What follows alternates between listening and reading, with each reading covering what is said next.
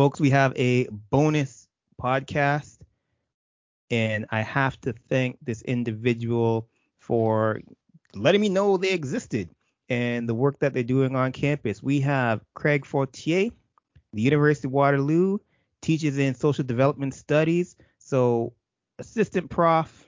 Craig Fortier, can you please introduce yourself? And again, thank you so much for coming in today. Yeah, thanks so much, Christopher. I'm really happy to be a part of this. This is a really cool class. Yeah, like you said, I'm an assistant prof in social development studies here at University of Waterloo. I'm really excited about the idea of really tackling the social justice aspects of sport, and particularly because, like I was saying to you before we started recording, like it's really critical for us to meet people where they're at, the things that people are interested in, and really start to have those conversations where we've built relationships. And so for me, this is a real great opportunity, and I'm really excited to be here. I'm excited for this. And I think you really nailed something there about, meeting people where they're at. And also, too, especially coming from summer 2020, folks who are following the NBA, well, NFL to a certain extent, Major League Baseball. So what is social justice in sport? What does that mean for folks who, they followed and they saw everything in the summer, but they're like, I don't get it. Let's just shut up and dribble type of people. Yeah, well, I think it's a really good question, because I think there's this mentality that's been built that, like, yeah, shut up and dribble, like put your head down, play the game. And I think it is like from the sort of the corporatization of sport over the long history, right? That like athletes have always struggled. They have been workers, they have been fighters. Baseball is my real thing, and if you look back on baseball history, like at every step where baseball players have tried to organize and fight for their labor rights, whether it be like Curt Flood in the 1970s, who fought for free agency and was blacklisted back then, whether it was the Federal League, which was like a player like run league that was competing with the National League and American League and was shut down by the US Supreme Court. Like, and baseball history is filled with these political moments, and I'm only talking professionally, right? We can really even talk recreationally as well. And I think that we have to recognize that mentality of shut up and play actually, I think, comes from sort of advertisers and media and owners of teams who are really trying to discipline their workers into not demanding for a better world, right? And I think that's really something we have to recognize as athletes have always been doing that. And I think we had an era where they were really snuffed down, like the Michael Jordan era of sort of players, where keeping your head down and kind of like loving capitalism was like a thing.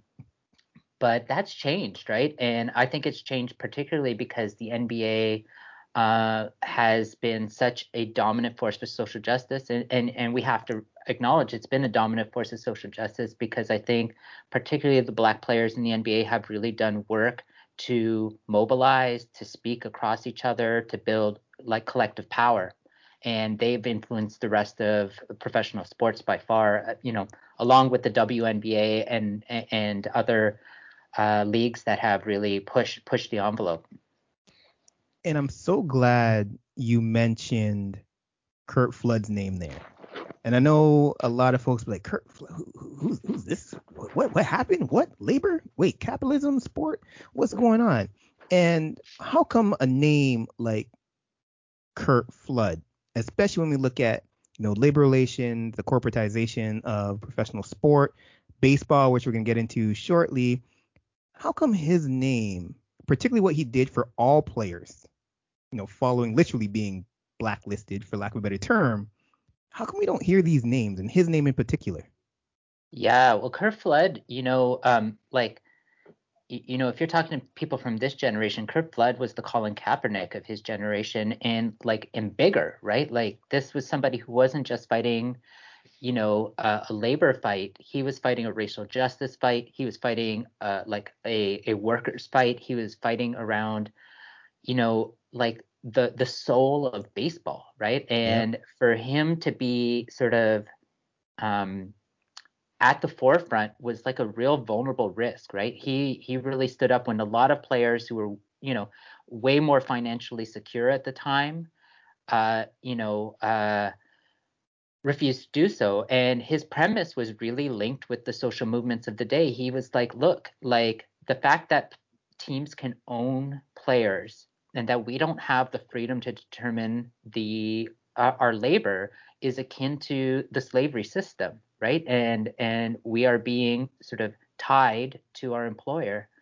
And that was like, that was a really, political message. And it was one that was shared by a ton of players, people like Bob Gibson, who was a great pitcher and a teammate of Curt Flood's.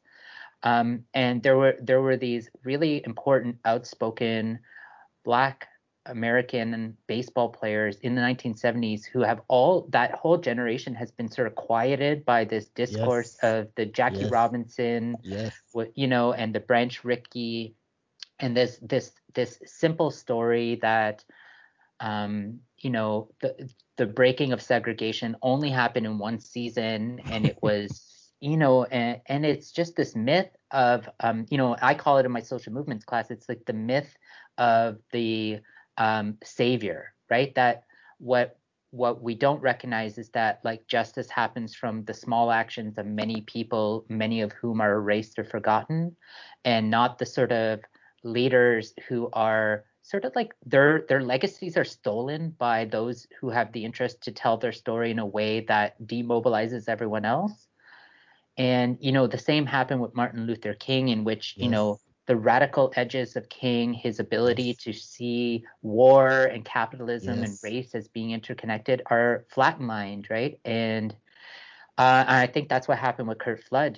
He was at the time, he's akin to like, if you looked at his, if you're like a sabermetrics person, if you looked at his WAR for those eras, he was in the top 10 of his league for those times. He was a star, and he was shut out of the game because he demanded something that we take for granted today, which is that baseball players should be allowed to choose the conditions of their employment and the wages they're willing to work for.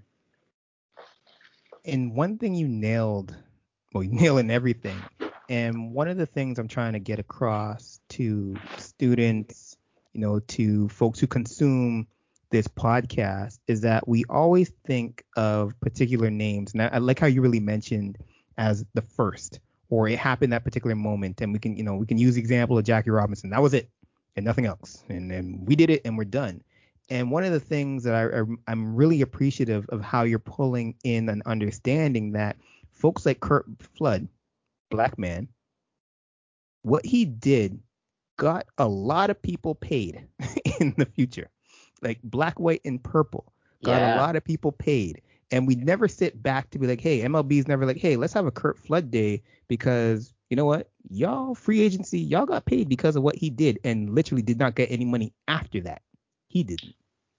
So, how do we reconstruct our understanding of sport, right? The sport that we consume within this larger understanding of capitalism, labor, and so on and so forth. Where does this kind of sit, and how should we reframe this for a young audience? Yeah. Well, let me tell you a story because I think it relates to some of the work that I've done, which is, this would have been maybe about like 7 years ago. I was doing my PhD, didn't have a lot of money at the time. And my partner did this incredible thing for my birthday, which she got me tickets to go to Cooperstown to the Baseball Hall of Fame. Jeez, And that's great. yeah, totally. So we did a road trip through like upstate New York. So cool. It was like, my birthday's in the wintertime, so it was kind of like a snowy adventure. Cooperstown's pretty dead in the wintertime, so we kind of had the run of the town. And I kind of got to live out this like fantasy of like being able to be in this really like sacrosanct place in baseball lore. And I was so excited about the museum. And for me, like Curt Flood, like I'm not just not dropping his name. Like he's somebody I've always like admired, and I've loved Yeah. reading about him and his history. And I was like really eager to see how the Hall of Fame covered him, Mm. right? Because I assumed, this is such a historic figure, both Curt Flood and at the time the leader of the labor union, Marvin Miller, right? And I'm like, these were like, two quintessential people who have changed, the all of professional sport by their struggle. Mm-hmm. And by and large, they weren't there, right? They were absent. And I was disappointed, but you're there and there's this magic. There's this magic, I think, for baseball fans of Cooperstown, like, children who go to Disney, right? Like you can kind of like fall into the lore. And we had brought our gloves, and it was like like a November day, so it wasn't super snowy, but it was like chilly. But we brought our gloves, and we were playing catch on like fields that I was kind of imagining of like Right. that story of like Abner Doubleday invented baseball on the shores of Lake Otsego. And it really dawned to me. I'm like, I'm like a social movement and radical history researcher, and I know this is all bullshit. And I'm like, I'm drinking this Kool-Aid so hard, and I'm feeling really like nostalgic for something that didn't happen. Mm. And I decided I was going to come home and dedicate like a couple years of my life to researching the story of baseball. And Okay. what I learned, and maybe just in a nutshell, what I learned was that like baseball, you know, it emerged alongside when people say baseball is America, I think that's true, but it's not true in the way that Ken Burns and other big Mm. documentaries have kind of like whitewashed it and made it super like beautiful. Right. Like baseball emerged, in Cooperstown, New York itself emerged through the like the pushing out and genocide of indigenous people, right? Mm. And it actually spreads, it's a children's game in England that spreads in the Americas precisely amongst like soldiers and military men who were like on off days, in between genocidal raids and dispossession of people from their territories. I love how we just say that like in passing, but that's exactly what happened. Yeah, Literally right. exactly what happened. Yeah. And it's exactly what happened, but it is completely erased. So when I started doing research, I've read like dozens of baseball history books, and they all kind of like it's part of the history, like they're not hiding it, but they're like so one of my favorite baseball history books is by this guy named David Block, and it talks about baseball before it was baseball, basically. And he has this passage where he's like did all this amazing archival work and found these like letters by a military general, before the US was the US, so like a British military general who's like writing about the boys playing ball in the yard. And I was like, well, that's interesting. Like, so he's done all this work to uncover like some of the earliest mentions of playing baseball in American history. So he's done that really good historical digging. But what he doesn't do is put it in context, right? Like, so, as somebody who's more trained in like a Marxist analysis, I'm like, well, what is the context around him in which the boys are playing the ball, right? Yeah.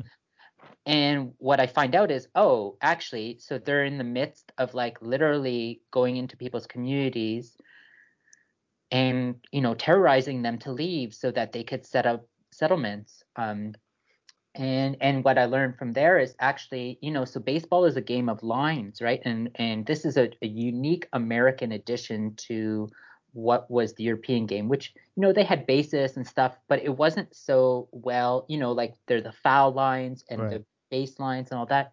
That was because after the soldiers had, pushed people out and conquered space, the surveyors came next. And guess who played baseball with the soldiers was the surveyors, and they taught Whoa. them about straight lines, get the lines up, get this game to be much more like concrete. Whoa. Hold And on. I yeah, hope folks are paying attention. This is my mind's blown. My mind is blown. Sorry, Craig, go ahead. no problem. And so so these are some of the roots of this, but right, and I'm not even leaving upstate New York yet, right? And the thing is then you see by the 1840s, so like just before the U.S. Civil War, baseball really becomes like the rules of the game that we know today becomes really formalized in New York City, right? And specifically just across the I guess it would be the Hudson River in a part of New Jersey that was called the Elysian Fields. And there were, the teams at the time who became sort of the first sort of like organized baseball teams, they were made up of like middle to upper middle class people, right? So like, you know, butchers and shoemakers and, these type of people, right? Um, and they were the ones that started to sort of create this mythos that baseball's origins are in this like made up pastoral, beautiful, like rural setting, right? But really baseball emerges in an urban space, and it's made up in an urban space that actually is quite contested, right? Particularly the areas. So they're playing in the Elysian Fields up until Central Park is built. And in Central Park, they start to play organized baseball there. But what was Central Park before it was Central Park was the black neighborhoods of New Yeah. York City and Manhattan. And so you see this new dispossession to make room for the game, right? And so for me, I still love the game, and I'm not like, I don't want to write about it and research it because I want to trash something I love. But I think it's important for us to understand in this moment when, when there's like a real cultural battle happening right now in Major League Baseball, Right. where, a player like Fernando Tatis Jr. can be like disciplined for hitting a grand slam because he's showing up the white players on the other team. And I think that this isn't just something that is like, a weird cultural phenomenon that like needs to be ironed out, but it is rooted in the history and a practice of who is determined to be acceptable to play this game, who is determined to be an outsider, why that happened, and what the history is behind that. And I think that's why, people sleep on history. But I think if we understand history as just an articulation of like the current context, Right. through its roots, we have a better understanding of why things are happening today, right? So letting folks know. So Craig, I feel odd just saying Craig, like Professor Craig is the author of Stealing Home: Decolonizing Baseball's Origin Stories and the Relations to Settler Colonialism in Settler Colonial Studies. Craig, one thing you really hit home there is that we consume sport, and I'm glad you use the example of today, what's happening in baseball and keeping the game quote unquote traditional. But what we just heard there is that even the narrative that was created out of baseball is contested. Why do people want to hold on to something so hard that is not true? I mean, I think that is the question of Canada and America in a nutshell, right? Which is that like in settler colonial spaces, in places where Europeans came and not just sought to conquer, but to stay, right? To build on top of other people's like lands and change the nature of the relationship with the land. Like what we have to hold on to is that sort of mythology, right? And I think it's way more important than people give it credit for, right? So thinking about it, if we kind of go away from sport for a moment and you just think about the way in which, for instance, like, Canada's Supreme Court, if you look at any decision that has been made around Indigenous claims to sovereignty, the court has to continue to rely on this idea of terra nullius, right? That there was nobody on the land prior to European colonization for it to justify Canada's occupation and claim to Yes. sovereignty. Yes. And we do this legally through this mechanism in which we're like, we understand that this is not true, but because our legal system would like literally implode without just continuing this myth, it serves the best interest, quote unquote best interest of Canada to continue to maintain the myth, right? Mm. And let me tell you that actually this one of my new research focuses is on the U.S. Supreme Court, and the U.S. Supreme Court does the exact same thing with baseball. So there have been a number of baseball-related cases that have been brought to the U.S. Supreme Court. And in all of them, including the very first one, which was adjudicated by a Supreme Court judge who was named Floyd Mountain Landis, which is an amazing name. But I was like, is that a made-up name? No, yeah. So he was a real-time U.S. Supreme Court judge. And his ruling, which was, he was the sort of deciding person who wrote the ruling. And basically his argument was that baseball is so fundamental to U.S. identity and like having some kind of cultural attachment to the land that we have to support Major League Baseball's monopoly on professional play of baseball, right? And this was sort of the federal league's challenge to the Supreme Court, right? And that is held, right? It is held, and we see it right now as minor league baseball players are working through the courts to try to fight for basic, decent living wages. Yeah. We're seeing this held. But the funny thing about Floyd Mountain Landis is actually after he retires from the Supreme Court, he becomes commissioner of baseball. And Oh boy. he is the commissioner of baseball who really hard line fights for the maintaining of the segregation of the game, right? And so again, understanding these interconnections, right? That things did not just happen because history kind of rolled through and baseball was just sort of a bystander, but literally the game was like at the forefront of American political policy, particularly around race and land and identity. And how does the narrative, I'm putting narrative in air quotes right now, how does a narrative of Jackie Robinson's quote unquote integration into baseball support this false narrative or erasure of truth? Because what you're giving right now, Craig, is truth. These are historical facts. What does this narrative, this mythology, or this Santa Clausification, for lack of a better term, of Jackie Robinson, how does that play into what dominant narratives want us to think about sport, specifically baseball?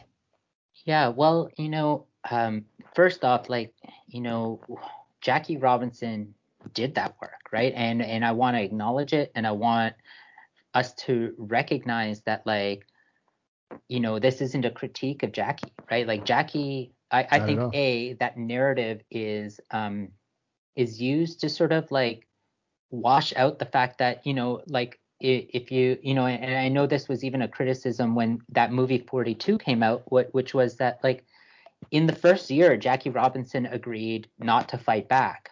Yep.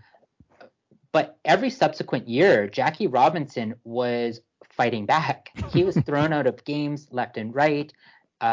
White players hated Jackie Robinson. He dealt with more racial abuse after that first season, that like magical integrative story per season, than he did the rest of his life. And he was very bitter, and very broken from doing that work, right? He was somebody who I think was really hurt by it. And there were many people who followed, and that struggle never stopped.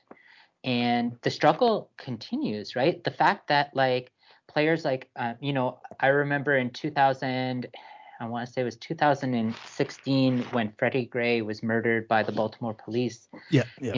And there's this interview in which the Baltimore Orioles sent their center fielder Adam Jones, who was one of the only black players on the team, out into the media because they had to play a game where there was no fans in the stands, which seems like completely commonplace these days. But, it was historic back in 2016 when it was like the first game in like Major League history where there was no fans in the stands. And because there were riots going on in Baltimore because of the murder of this young black man. And they threw their only real notable black player out into the media. And you could see the pain he was going through in juggling these two narratives. On the one end, they threw him out there so that he would help quell the protest, right? So there's this narrative in thing where he's like, look, I feel you, I understand, I agree with what how you're feeling, but we can't be burning down our city, right? And so he has this sort of like pacification a message that he's giving, but there's this like undertone, the unspoken body language that is really like this person's being forced as a Black person to kind of like pacify his own people, that he disagrees with this, right? And you can see the angst in him. And about a year or two later, he starts to really speak up about like the fact that like because Major League Baseball has become so rooted in like a capitalist development system, that it's young white kids who are sort of recruited and trained and have the money to go to these tournaments and showcases. And he's like, it means that there's far fewer African American people in baseball to be able to collectivize like they have in, you know, NBA or NFL, to be able to unify a voice. So he's like, if I speak out, I'm targeted and I might not get a next contract, right? Yep. And I think about that to this day, because that means that like, you know, Jackie Robinson, which was, you know, in the 1940s, a lot hasn't changed. It's just the makeup of what's happened has morphed and changed, and the marketing and the suaveness of sort of white, and I'm not even talking, I'm talking more like the get, like for students who have watched the film, like the Get Out type of white people who are the like liberal kind of, you know, good guys, I would have voted for Obama a third time type of crowd, right? That crowd is now dominating sort of this framework of sort of like a passive white supremacy that has real world violence to both the players and communities, right? And sometimes we think about that as being, you know, they're millionaires, it doesn't matter, but like that is still somebody's soul, that is their life, that is their health, that is their well-being.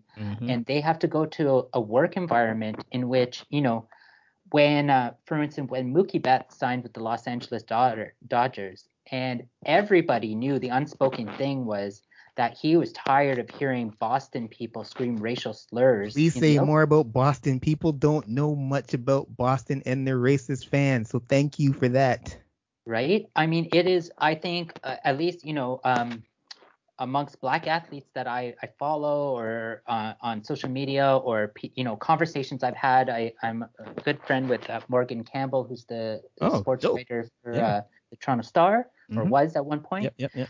And, you know, Morgan talks about like this underlying conversation of like, you know, you don't want to play in Boston if you're a Black person because like the fans will like, you know, and it's not saying that Boston is necessarily more racist than the other cities in the US or Canada, right? Because I've heard my share of racial slurs thrown at Blue Jays games.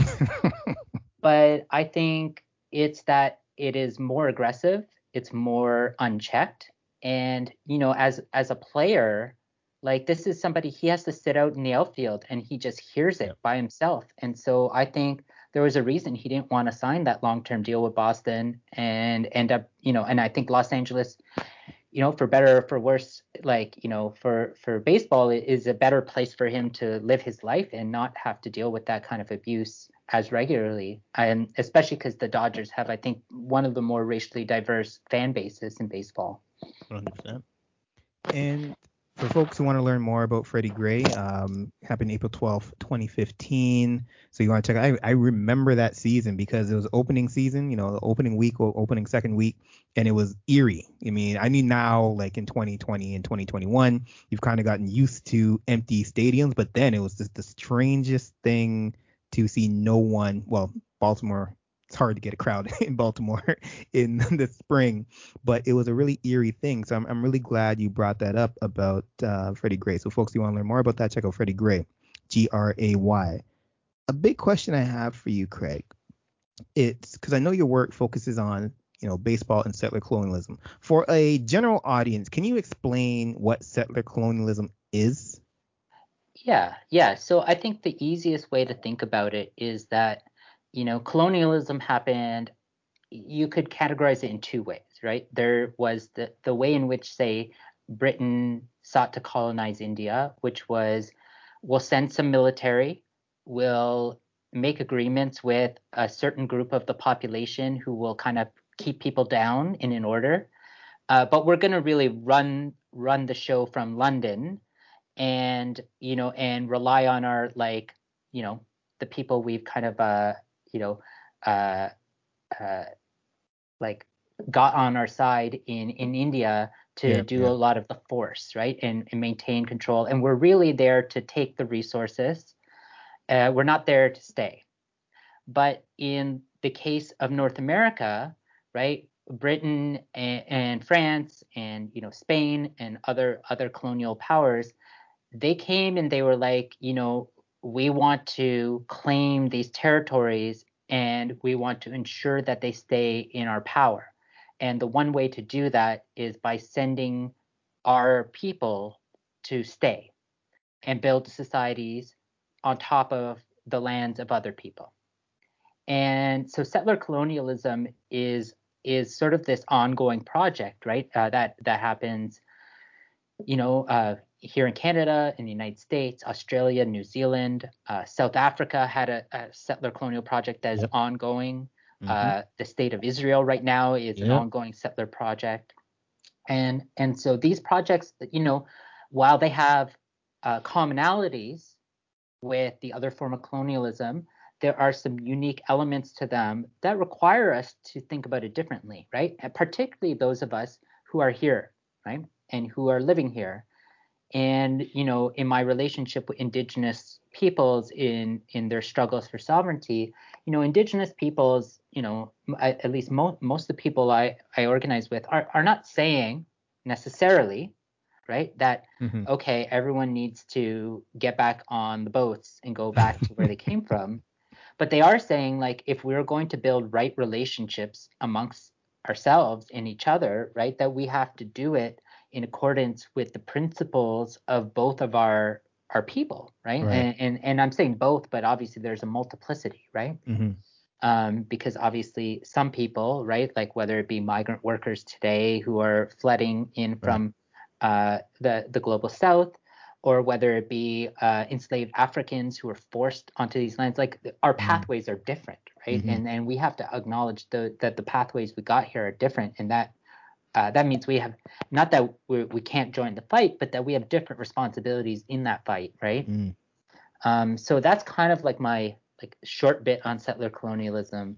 Does that make sense? Oh, that makes perfect sense because I Cool. think what happens is we in 2020, 2021, similar to my work, we throw around terms like systemic racism or confronting anti-black racism or settler colonialism. You and I were like, oh yeah, cool, got it, understand it. But folks are sitting there thinking, okay, so what does that mean? And I think what you've done is really tie that understanding of, okay, cool, what, this was a process, or this is, I should say, the ongoing process, and how are we to reconcile that in that particular space?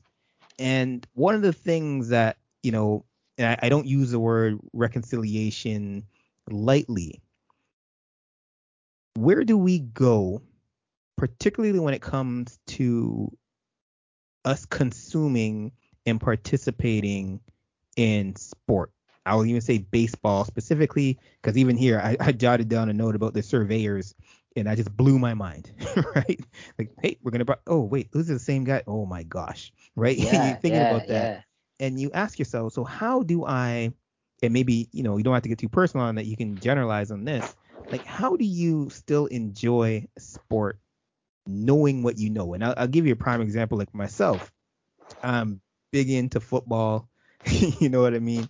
I'm big into Mm-hmm. NCAA football. I'm big into these sports. And I'm like, man, I know how the sausage is made.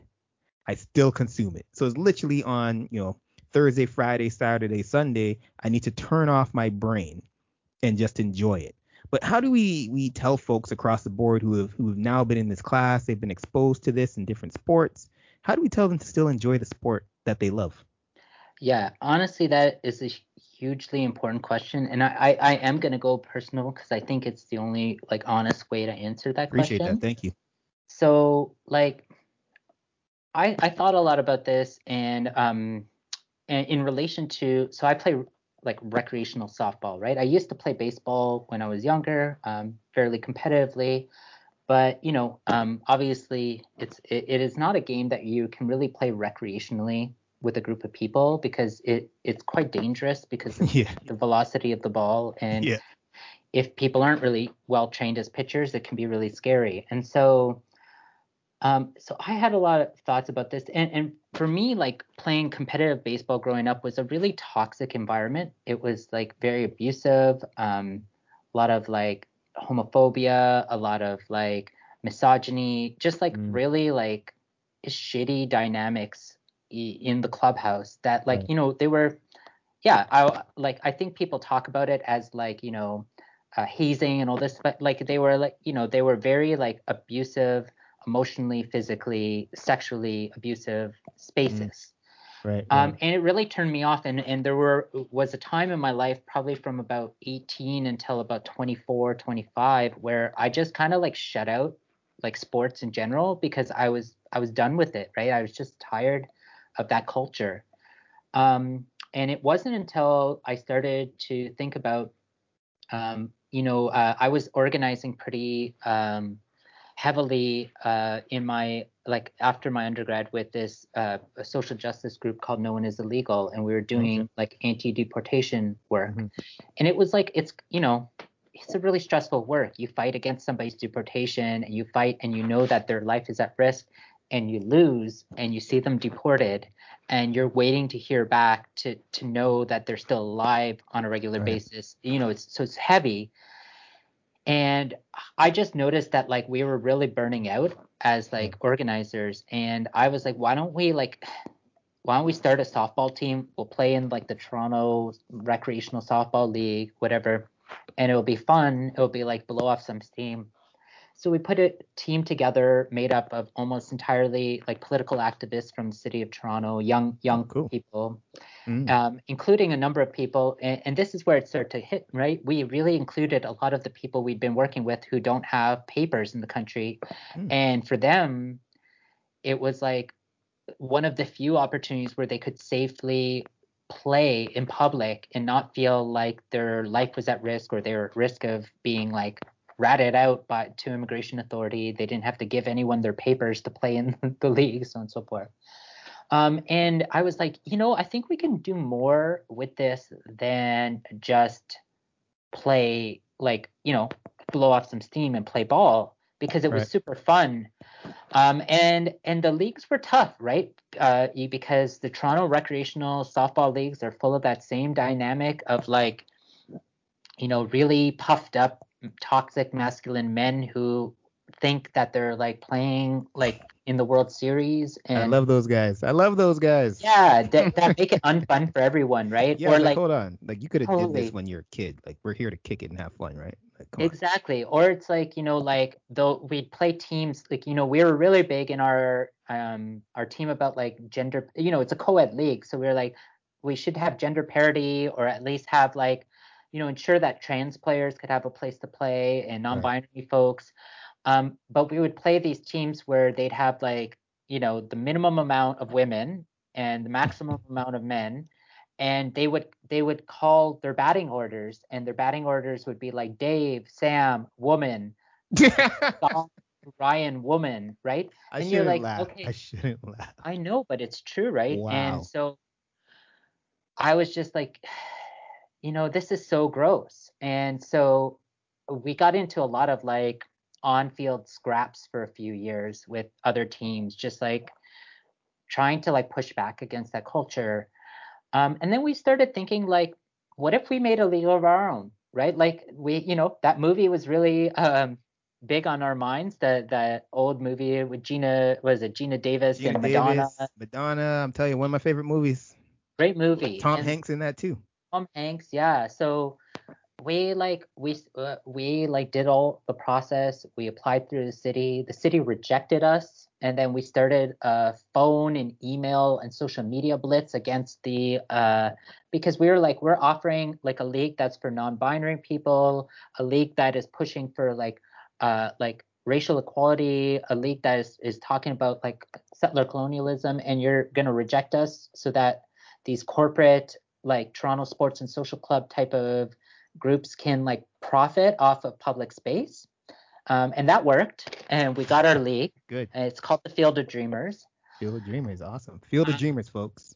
Yeah, and we actually co-wrote, it was published in the Journal of Sport History, a history of this league. It came out, I think, 2 years ago. But one of the key things that we committed to was this real process of building relationships with Indigenous people in the city to invite them to play ball with us. And so we already had contacts with folks who were organizers that we had organized with.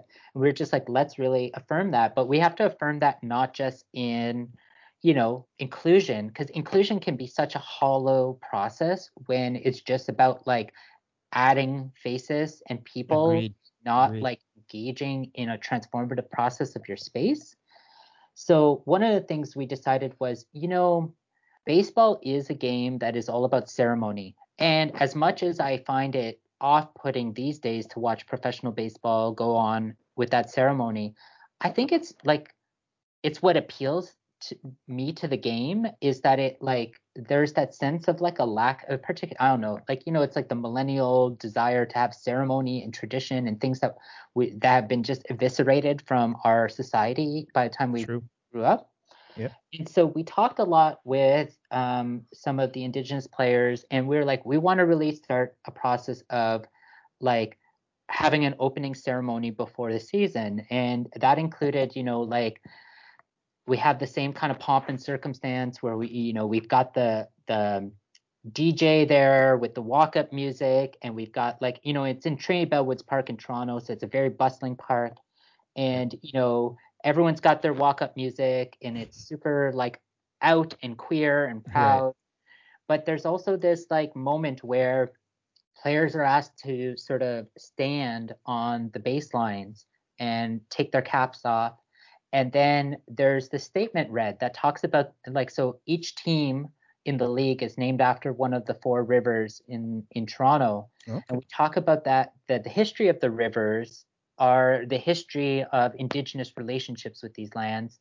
And in fact, like Trinity Bellwoods Park is actually built on top of something called Garrison Creek, which is a tributary of the one of the rivers. Hmm. And it was kind of like, and so we're like literally standing above the water Wow. while we're playing the game. And we try to affirm like through this process, not like one of those like, here's your land acknowledgement statement and the person's going to read it with no emotion in their voice, but Right. rather like a real ceremony of like thankfulness.